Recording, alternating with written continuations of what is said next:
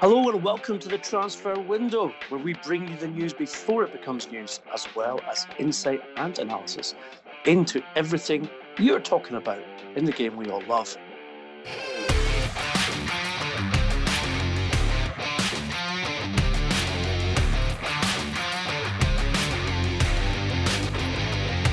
I mean, McGarry, with me as always, the transfer guru is Duncan Castles. Coming up for you on today's podcast, we've got breaking and big news concerning Liverpool, Chelsea, Manchester United. Not just one player, not just two, but, well, you'll have to wait and see, won't you? But we're going to start with Timo Werner, probably, if not the hottest property in European football right now, certainly one of them, along with his Bundesliga colleague Jadon Sancho. We're going to start with Werner, Duncan, because it's our information that Werner has, as we have been reporting for some time now on the Transfer Window podcast, agreed personal terms in a contract with Liverpool on a 5-year contract that will pay the player around £140,000 per week. And that the window, it's not the case that this is a rescission clause in his contract.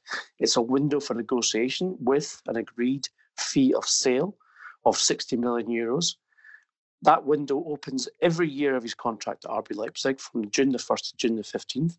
Curious enough, that's when the transfer window normally opens in Europe. Obviously, in the current pandemic situation we find ourselves in, that's not been the case, but it doesn't mean to say that Werner cannot be transferred during that window this summer. Now, it's been widely reported that Chelsea and Manchester United are interested in the player. Our information is that that's not the case. And the reason for that is that they believe and have been told by the players' representatives that a deal is effectively done to Liverpool. And effectively, they'd be wasting their time. The reason that these reports have been circulated is our information that Leipzig are concerned that they will not achieve the €60 million, which is currently running around £49.4 million in the commercial exchange rates, that they could get for the player, who's 24, remember, and has scored 25 Bundesliga goals this season. And obviously that season now continues. Liverpool have so far failed to offer the actual clause of the €60 million on the basis that they believe that player can be gotten for a smaller price when the market reopens officially, and because obviously the economic climate in football has been much distorted and devalued by the current crisis with regards to the pandemic. Duncan, this has been going on for a long time, but during that time, fair play to Timo Werner, he has continued to score goals, he's continued to impress, and we also understand that Jurgen Klopp has spoken to the player via FaceTime / Zoom calls on at least 3 occasions in the last 2.5 months in order just to reassure him that he is very much still wanted by the club and he must sit tight and wait for them to agree the fee with his club. We've said it a lot on the podcast, Duncan, but Werner's a very good fit for Liverpool. And if they can get him for less than the clause of €60 million, he would probably be a bargain as well. Yes, indeed, he is a fit. He's obviously a player they want to bring in. And you now have this interesting scenario where, in normal circumstances, this would be the period in which Liverpool would have completed the deal. €60 million would be a fair price in the old market for the player, and the terms would be sorted, and it would be a straightforward transfer. But obviously the situation has changed. Werner is a player that's been watched by Chelsea, as we reported in the podcast a long time ago. He was quite extensively scouted also by Manchester United, but the problem is that Liverpool have control because that's where the player wants to go. Therefore, you see them trying to get a discount on the transfer fee in the reasoning that discounts will be available in this market. I think interesting, there's basically a precedent being set by Mauro Icardi's full transfer from Inter to Paris Saint-Germain. And it's quite a strong precedent because Icardi was there on a loan with an option to buy, and he is now permanently contracted to Paris Saint-Germain, and they managed to negotiate down the option to buy that they had agreed last summer by roughly 25%. Got a discount of around 20 million euros on the basic fee before performance-related bonuses for the player. And that's obviously an affluent club, but a club in a league that has been hard hit by coronavirus because the league has been cancelled. The revenue from those matches is not recoverable. It's gone, lost to the broadcasters. I'm buying from financially not a weak club. Inter intend to do things in the market. They have to shift players around. They needed to get Icardi out because the player didn't want to be there and had burnt his boats. But they quite rapidly agreed that discount. And I think other major clubs around Europe will be looking at that and saying, well, there's a ballpark benchmark figure, 25% discount on fees. Let's try and get them when we move to buy players. The question, obviously, then for Leipzig becomes, can you generate the market, as Ian, you've explained that they're trying to do, to get your 60 million euros? If you can't, can you convince the player that the appropriate resolution is for him to stay another year? And can you be confident that the player will continue to perform for an entire year when he has set his heart on moving to Liverpool? And Liverpool have done all the groundwork to bring him here this summer, and the only thing lacking is the final agreement on the fee. There's a phrase, Duncan, isn't there, a common phrase in professional football, where players, not just the one who's moving, but his teammates, who obviously are party to that confidential conversation in the dressing room or etc., where they ask the question, so are you staying or are you going? And if so, where are you going? And the phrase is, he's already a Liverpool player in his head, i.e. he sees himself in that shirt.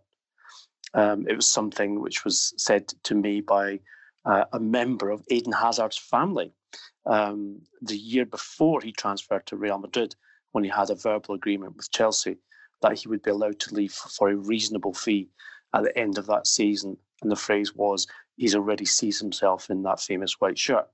My information is that that's the case with Werner and Liverpool.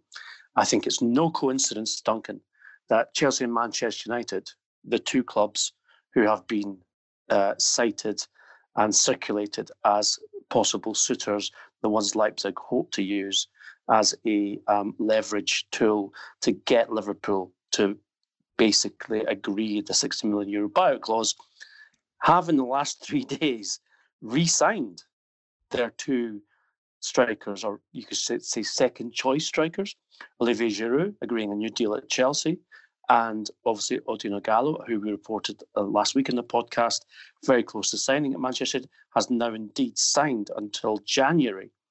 Now, that tells you a lot, given that both clubs have first-choice strikers, in Chelsea's case, Tammy Abraham, and in Manchester United's, Anthony Martial. These are the things that you look to in transfer stories, transfer information, with regards to the likelihood of any given deal going through, whether it's one club or another, Duncan. The first thing I always ask myself when a player is quoted for a club is, okay, so where does he fit in? Now, there's no doubt in my mind that Werner would fit in any club in England, but when you spend a lot of money renewing contracts of players who are over 30 to be second choice strikers, and you've already got a first choice striker, you're effectively saying, you know, we're out of this. We're not in the market for that player because we know he's going somewhere else.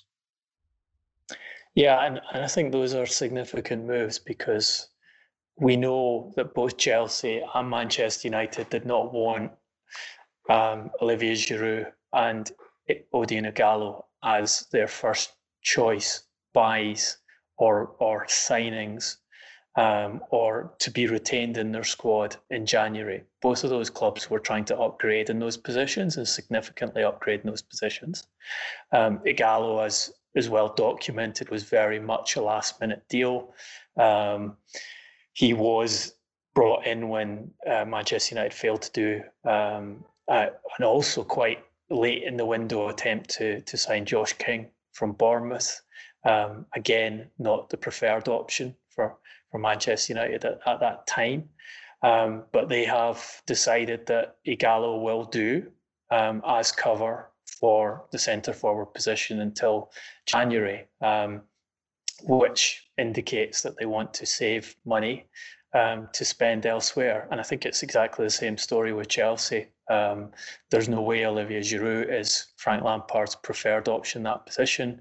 They had tried to do other deals. Dries Mertens, obviously, one of the significant targets there. But I think a compromise has been agreed and money saved with this uncertainty over where revenues will be for next season, where budgets will be for the next summer transfer window, and priorities placed on other positions, which I think we can discuss later in this podcast.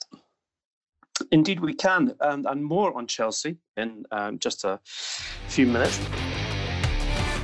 We're going to move on to the club which seems to have the deepest pockets, or certainly the deepest credit rating that's of any club in the Premier League.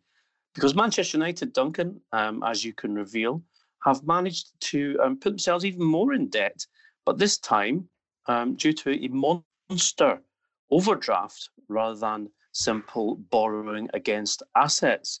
Please explain to us how the Bank of America is helping to fund not just United's incoming transfers, but also payments for players they've already bought.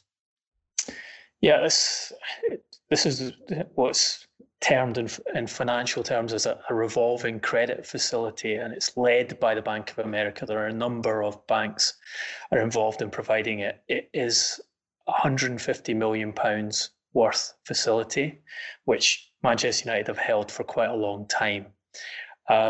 Importantly, it's at a very cheap rate because it's a long-established loan. So they only pay between 1.25% and 1.75% over the London interbank borrowing rate, which is very low at present. So it is by a margin cheaper than any of the loans that Premier League clubs are trying to secure at present to cover liquidity problems caused by COVID. And you're talking about double-digit rates being quoted for those loans. So Manchester United have a commercial advantage there in that they have this outstanding facility that they're able to use. They say they've drawn down £140 million of that facility as a precaution to increase their cash position, preserve financial flexibility, and maintain liquidity during the crisis. Now, we talked a couple of podcasts ago about their last set of financial results, the substantial losses that they announced, and these were financial results until the end of March this year, so only really included 2 weeks of missing football because of COVID. And they reported a loss of almost £23 million, substantial drops in broadcast and match day revenue. They were estimating the damage caused by a rebate they would have to pay for Premier League broadcast rights at about £20 million. Their cash in the bank at that stage had gone down to £90 million, which was more than £100 million less than the amount of cash reserves they had a year previously. So you could see from that COVID was hitting them, and with another 3 months of no revenue from football, at least another 3 months of no revenue from football predicted at that point, and United taking one of the most you have to say, generous approaches to COVID in that they have retained all of their staff. They haven't used furlough. They're paying their staff in full. They're even paying match day staff, so temporary employees, the full rate that they would do if they were using them for matches, and have put a lot of money into the community in terms of supporting NHS and providing free meals, etc. You could see that they were going to start to hit some kind of liquidity concerns if they didn't do something about it. And that seems to be what they're doing here. They've taken this money down, cheap money, to cover themselves and to give them a degree of flexibility if they decide to go into the transfer market for a significant purchase this summer. Again, if you go through their accounts, you'll see that they spent more on transfers over the last financial year than they usually do. They basically, by their own description, they average a net spend of about £115 million per year on transfer fee registrations, and they were guiding that would go up to 173 million for this year, and that was before Bruno Fernandes was signed. So they had substantial liabilities to look after, which still haven't been expended in full, and there will be more payments to come at the end of this month. But they're using this loan facility to give them scope. Now, the question then becomes, how much of the loan facility are they prepared to spend in the market? Ighalo is very much an indicator that they won't be signing a centre forward, that they've gone for a stopgap. I mean, they have only secured the player until January for a start, so only for half a season, and a relatively cheap option. We know they want Jadon Sancho. We know that they are probably the only club who are able to get close to the €100 million plus transfer fee that Borussia Dortmund want to sell the player this summer. Question mark becomes, how much of that fee will they be prepared to spend this summer? They will try and negotiate a discount with Dortmund in the knowledge that other big clubs aren't going to go for the player. Are they prepared to meet the level that Dortmund will demand for the player to sell him this summer? Or will they just say, well, we're not going to spend over 100 million if you insist on 100 million, and we'll wait for the player until next year because we don't think you've got any other buyer for him, and we think we can convince him to come to us at a certain point in time. Also the case, Duncan, that the payments for the remainder of the fees for our Wan-Bissaka and for Harry Maguire are due on June the 30th, as you made reference to. Those will total around £60 million, as we understand it, having been made 50% upfront to Crystal Palace and to Leicester City, respectively. That would, of course, not include the add-ons that United will pay for the Maguire transfer. The agreement with Leicester City was around 70 million plus 15 in add-ons, some of which have already been triggered with regards to his England call-ups, etc. But those payments can be deferred, unlike the fee, because the rule in England is that when you transfer between two Premier League clubs, you must pay the fee within 1 year of the signing, which is a rule which has stood for a long time in order to ensure the fair and equitable spread of money in the competition. So that's going to be something they have to take into consideration with regards to the Sancho proposed move, Duncan. However, because Sancho's coming from the Bundesliga, they can do what, well, all clubs do when they're buying players from abroad. They can structure the payment of the transfer fee over the course of the player's contract. We saw it with Nicola Pepe's move to Arsenal, where they're paying effectively 1/4 of the fee per year of his contract. So actually the £140 million that they've drawn down from their loan facility will more than likely be enough and some for them to make I'd say a credible bid for Jadon Sancho, because I don't think €100 million in this deflated market, you mentioned Mauro Icardi's fee being negotiated down by 25%. If you apply that to Sancho, you're looking at 75 million euros, which is going to become around 66 million pounds. If you spread that over a 4 or 5 year contract, then you're looking at only a 20 to 25 million pounds first payment in this summer window coming. So actually, as far as United are concerned, their finances are looking pretty strong. I think they have a relative advantage here because they can go and do this deal now. And the interesting thing is to see whether the Glazers will decide to deploy that advantage. In a normal market, you look at multiple clubs trying to buy Sancho. He's clearly he's a player that's been identified by scouts across the board as someone who can be a leading figure in European football for years to come. Therefore, you would have competition from a range of clubs. Liverpool like the player, but they are not prepared to pay that kind of transfer fee for him. Because of what's happened with COVID, Manchester United find themselves in a position where they could do the deal this summer, whereas others have removed themselves from trying to do the deal. Now, Sancho, we know, wants to go to a club that has Champions League football. At this stage, Manchester United can't guarantee that for next season. Therefore, again, being the only club that are capable of putting down a large transfer fee for him this summer, maybe allows them to override that concern. Even if they don't make Champions League football, they can convince him to come. But will the Glazers be prepared to spend the majority of their the liquid cash that's available to them on one player of that type? In many ways, he fits two sort of competing Manchester United transfer strategies. The new one of buying younger players and building a squad with long-term development potential, and the old Woodward model of buying the superstar player, the guy who has big commercial value. You're talking about in Jadon Sancho, if he continues to put up the numbers he's done in the Bundesliga this season.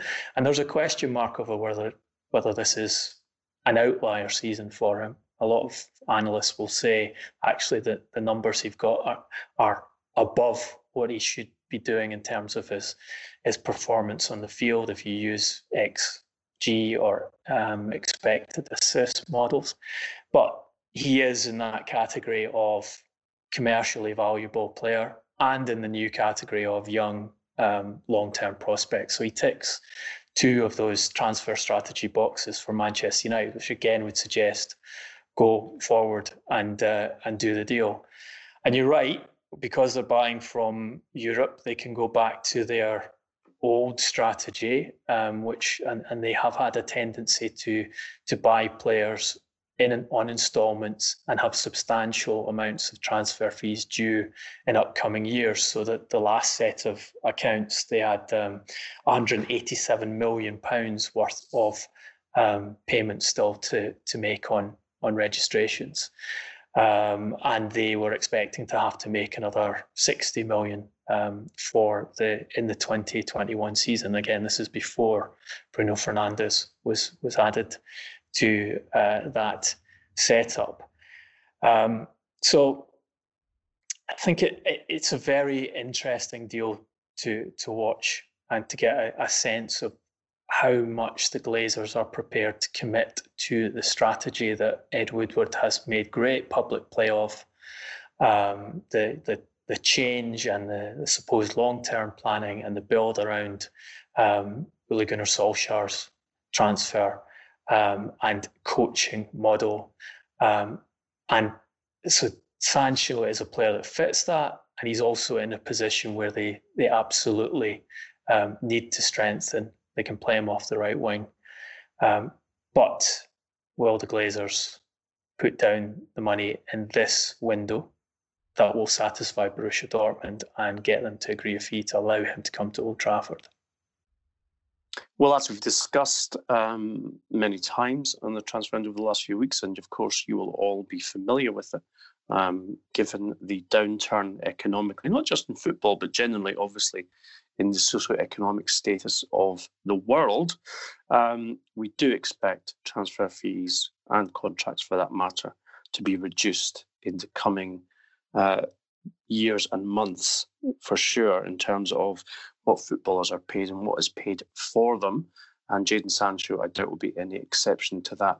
I suspect as well, Duncan, without being too cynical, the Glazers might have had one eye on the directors' fees and dividends that they are due when drawing down the cash from the Bank of America. Yes, they haven't. Yes, they haven't shown any sign of stopping paying themselves large directors' fees and dividends, and that does require cash in the Old Trafford coffers for it to be redirected into the Glazers' wallets. What's the opposite of furloughed? How can you be unfurloughed or overly furloughed? I think that might. We should really ask. Maybe we should talk to Brian and Avram about that. See what they say.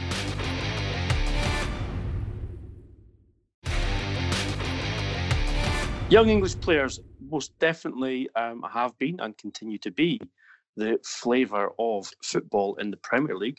And Chelsea linked with a interest and move for Leicester City's left-back Ben Chilwell. It's our understanding that the interest is very much concrete. Leicester City are aware of it. And the player himself has explained his situation to manager Brendan Rodgers with regards to his ambitions, etc., etc.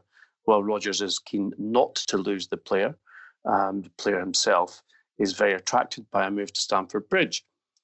One of the reasons for that, on both sides of this particular deal, is Ashley Cole. Arguably, and I would certainly agree with it, even though having given him 3 out of 10 for one of his best performances in an England shirt, because he is one of the best left-backs of the modern era. And Ashley Cole, we understand, highly rates Chilwell and thinks he has all the natural attributes to make an elite player in that defensive position that he excelled in himself. So what happens now? Well, Leicester will not want to lose him, but they did lose Harry Maguire. It went to, obviously, the last couple of weeks of the transfer window last summer. But we understand that in reference to Chilwell's future, Leicester are being reasonable and practical and pragmatic, and they're looking at potential replacements. One of those, probably unsurprisingly, Duncan, is a former charge of Brendan Rodgers when he was manager at Celtic, and that's Kieran Tierney. More surprisingly, you'd have to say, is that Tierney has only been one season at Arsenal, a season which is yet to be concluded. He's been very unlucky with injury. However, maybe that lack of luck and the potential to return as under the tutelage of Rodgers, under whom he excelled at Parkhead, might be enough to turn his head with regards to making a change. And maybe Arsenal might decide that they want to just get their money back for a player who has obviously not played very much, or indeed reached the heights of performance that they were hoping for when they bought him for £25 million from the Scottish champions. First of all, Duncan, I want to ask you, is Chilwell the right guy for Chelsea? Frank Lampard certainly so far in his first season has rotated left backs. Although my personal opinion is Marcos Alonso has been very, very good generally in that position, but he has definitely changed it around. And Chilwell may be seen by Lampard as being the permanent rather than the rotational left back. And also to get your views, obviously, on Tierney. Well, look, Lampard has wanted improvements at left back. Alonso is now, he's going to turn 30 this year. So you could see a situation where they allow Alonso to leave or sell him in this window and replace with younger English option. And I think Chilwell's a better defensive option than Alonso, as well as being a good attacking player. So there is a fit there. I think it's important to consider that Brendan Rodgers, when he was entering Leicester City and looking at last summer's transfer market, Chilwell was a player he was prepared to let go. He felt he could secure a substantial transfer fee for him. And if he did, the player he had in mind to purchase was Kieran Tierney. Obviously, neither of those things happened. Tierney went to Arsenal instead. And as you say, Tierney has struggled through injury with the managerial changes at Arsenal as well. Made just 11 appearances for them so far, just 5 in the Premier League. So when you're looking at a player who has struggled in that first season like that, was bought for a substantial fee, he is at a club which has money problems.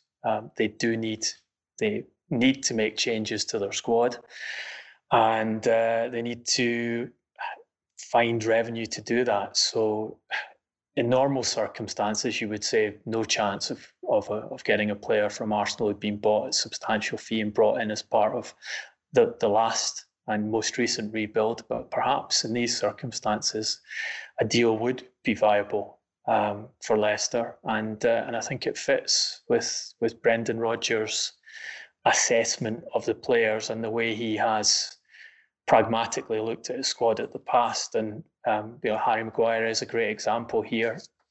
Rodgers saw that deal shaping up, saw that Manchester United were going to overpay for the player, both in terms of transfer fee and wages, and therefore it was essentially impossible to hold on to him, and allowed the club to work the situation to their financial advantage, which they very much did. And I think also to their sporting advantage, because they ended up with a better centre-back combination, a more effective centre-back combination than they had when Maguire was in the team.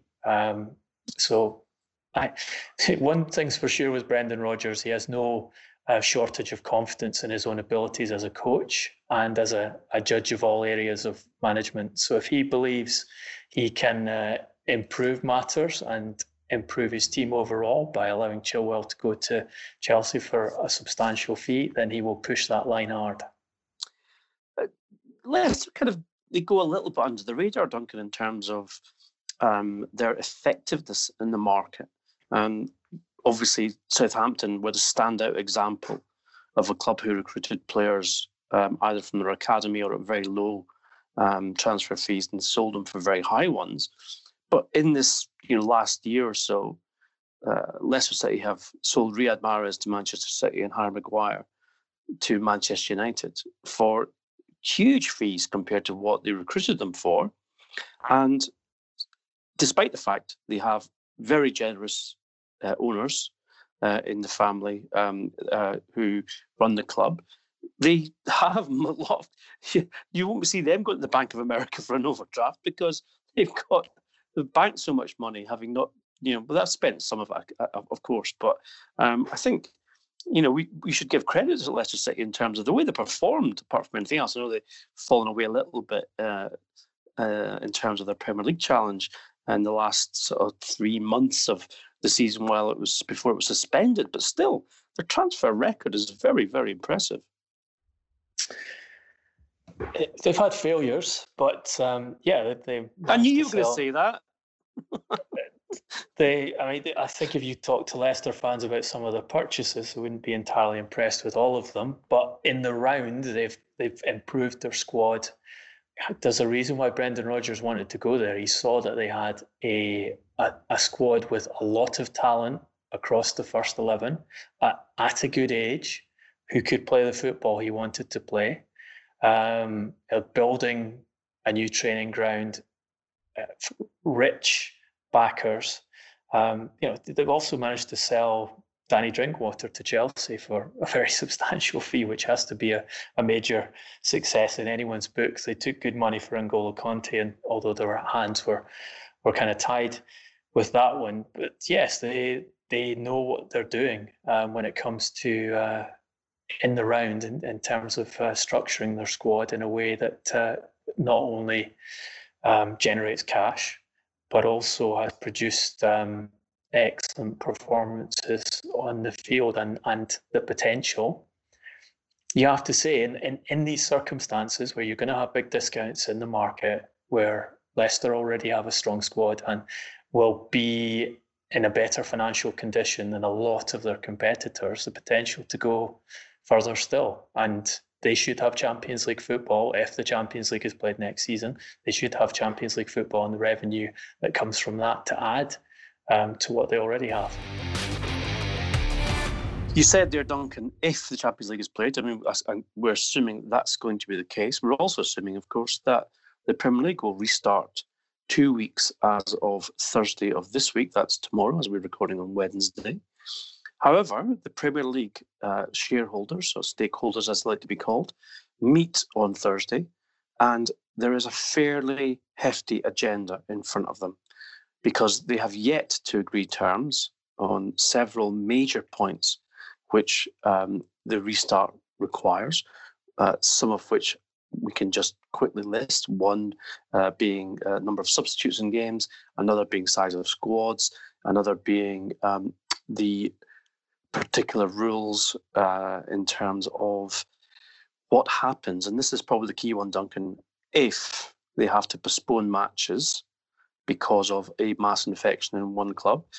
Currently, as we reported in the podcast last week, they don't have a contingency plan or indeed a guideline for how many players must be absent before they can postpone a fixture if one club is affected in that way. But probably just as important, if not more, is if the league is forced to shut down again for any reason due to the COVID-19 pandemic, they don't know how they're going to resolve league positions. And of course, that means relegation and European places.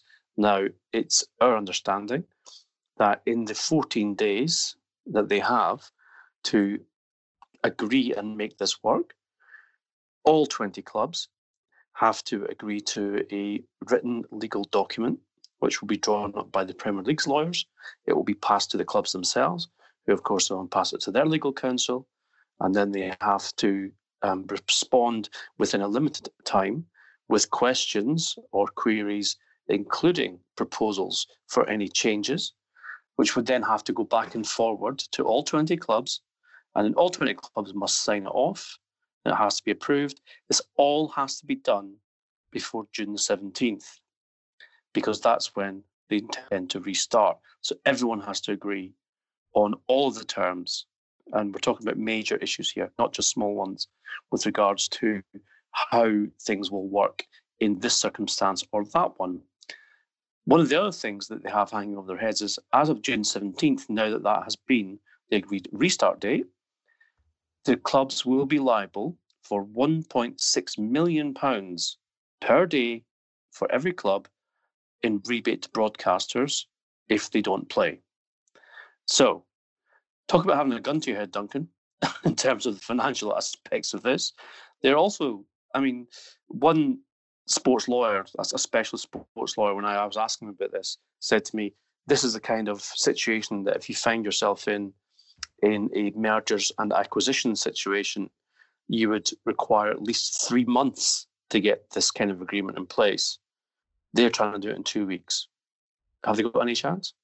I think there's two major aspects to this. One is the health side, and that's what, as we discussed, since this protocol was introduced, what do you do if you start to get transmission coming from external sources into a squad, as has happened in the Championship this week. So we've seen Preston North End, who had their striker, Jayden Stockley, test positive for COVID last week and was then sent to self-isolate. And then they've now found that yesterday they found that a second player within their squad had tested positive, and now a decision has to be made as to whether they just send that second player to self-isolate, as would be the guidance coming from the Premier League. That would be the Premier League's working model at present if he was a Premier League player, that the second player would go into 7 days isolation? Or do they put the whole squad into 14 days quarantine to ensure that everyone is clear of COVID and it can't spread internally any further? But if they do, obviously that means 14 days contact training missed, and essentially they would almost have to go directly into the restart date, or the planned restart date for the Championship, without any proper training, which is clearly a huge disadvantage for a team that is in the playoff places and hoping to secure a playoff place and the opportunity to be promoted into the Premier League. So that, I think, it is central from a health perspective. And as you say, they don't. There's no clear guideline on what clubs should do and how many players would have to be infected before matches are postponed. Obviously, the Premier League and the Championship are reluctant to postpone games because they want to get this finished as quickly as possible, to get it finished in full if they can, and get it finished as quickly as possible to avoid paying those rebates to the broadcasters. I think the bigger issue, though, in this debate is what you do if you fail to complete, if that worst case scenario happens and the spread of COVID within squads prevents the Project Restart from working effectively, and they have to abandon the Premier League midway through its second part of the season, if you like. Because then you get into this issue of, do you relegate sides? And there are still a number of Premier League clubs who want to say no relegation this season. The integrity of the league is shot. It's unfair to relegate in these circumstances. Therefore, we play out to satisfy the broadcasters, but nobody goes down. And if they cannot get that guarantee of security, then you have the decision of what mechanism do you use to decide who is relegated? Whether it's the points per game model, whether it's the standings as they are when the league has to stop, whether it's some kind of modified points per game model. And obviously, the debate over that is going to be extensive because nobody knows how many games they're going to be able to play. And clubs want to give themselves as strong a possibility as they can of reaching a Champions League place or staying in the division. It's, as you say, it's a huge, thorny problem. It's the problem that's been predominant throughout this process of argument and debate over how you restart and what you do to get the Premier League playing again. And although we have all this, publicity about the teams going back to training and contact training happening and a start date now set out, those fundamental problems haven't been resolved yet.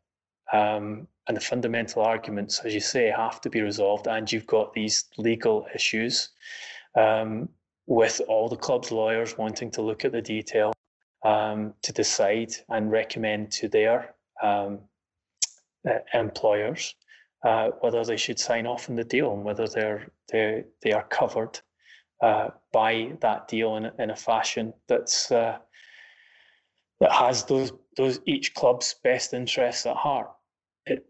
This is not a setup where everyone is pulling in the same direction. It hasn't been from the start. I don't think it's got any closer to being like that, and I'm not sure how easy it's going to be to ever get all of these 20 clubs pulling in the same direction for a finish to the league season. And not just 20, Duncan, because we have the added complication, and it's no small one, of the EFL and the Championship and the issue of promotion to the Premier League, which of course we know is worth so much financially. And I think you and I have both had conversations with people in those clubs and leagues with regards to how they feel about being excluded potentially from the Premier League talks with regards to how the season might end should they have to shut it down again. Now, there's no legal obligation on the Premier League's part to include the EFL, nor the clubs in the EFL who would be most affected. And at that point, you'd have to argue that the top six in the Championship, but certainly Leeds United and Wolves would be those who are most affected. Now, they could still challenge legally any agreement the Premier League sign off, should it mean that they do not achieve promotion, even if they finish their season, which is now scheduled to restart on June the 20th.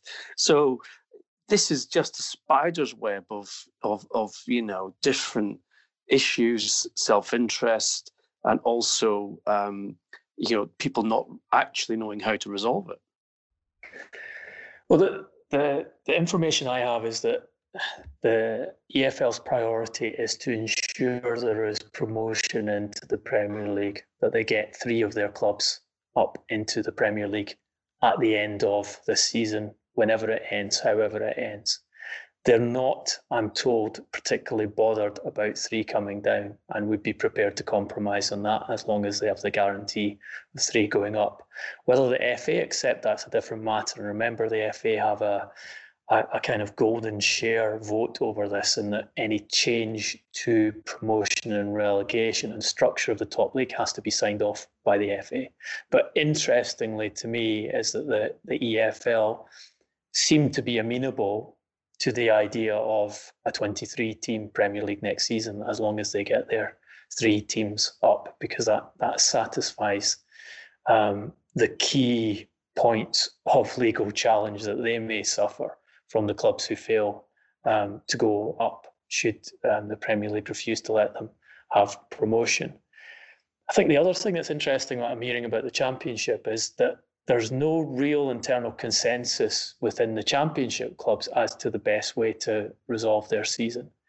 And it's actually quite common sense if you think about it. But again, it's driven by self-interest. So if you were to say to, for example, Leeds United and Brentford, that in the given circumstances, we just finished the Championship as it was and went straight to promotion and playoffs, then those clubs would be happy to take their guaranteed promotion in Leeds United's case, and in Brentford's case, a place in the playoffs, without having to go through the risks of finishing off the current campaign and in Leeds' case, perhaps getting knocked out of the automatic promotion places, and in Brentford's case, missing out on the playoffs places. So you've got a group at the top end who I'm told do not want to rush back to playing simply because the Premier League is intending to start playing again this month.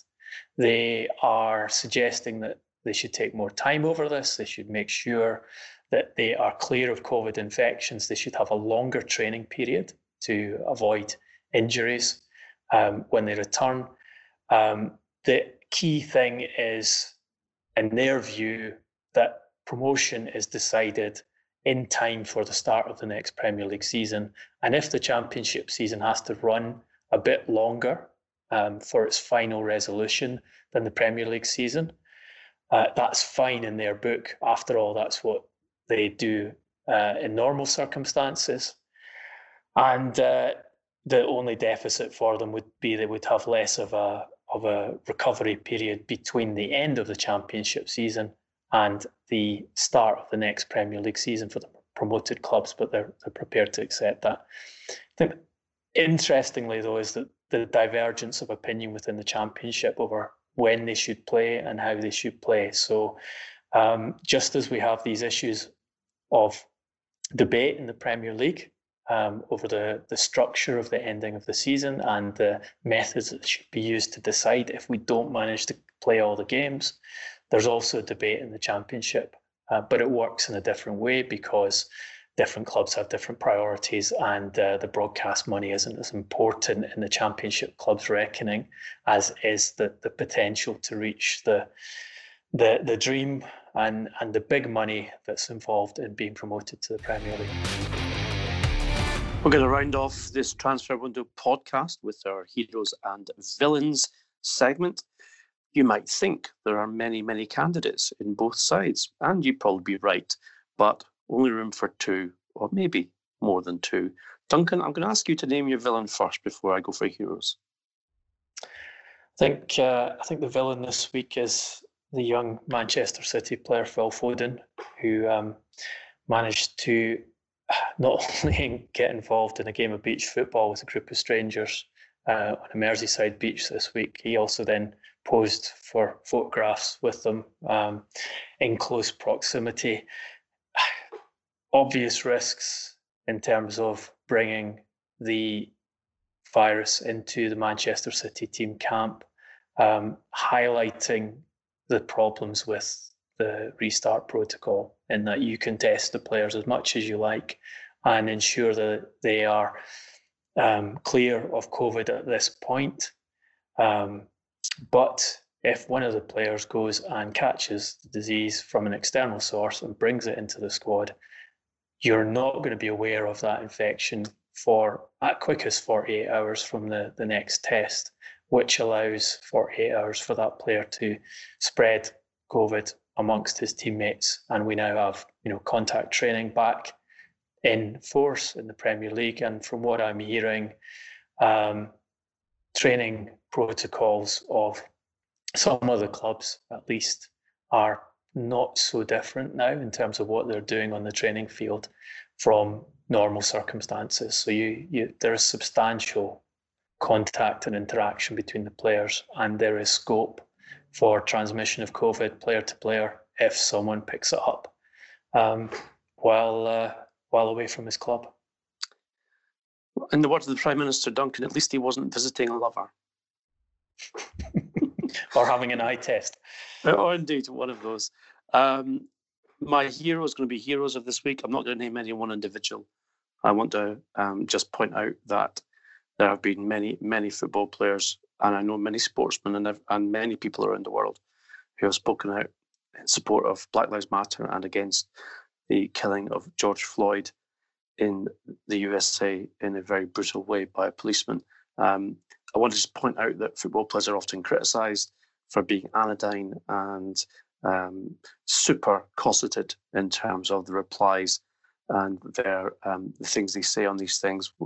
These matters, very important matters, because it's governed by social media advisors and agents and all the rest. But I think there have been very, very sincere and personal messages put out by many, many footballers, which we should appreciate and take them at their worth. So my heroes of the week are all those who've done that and keep up that protest. If you want to continue the debate after the podcast, please do. All the regular social media channels, which of course are at Transfer Podcast handle on Twitter, Instagram and Facebook. Duncan is at Duncan Castles. I'm at Garbo SJ.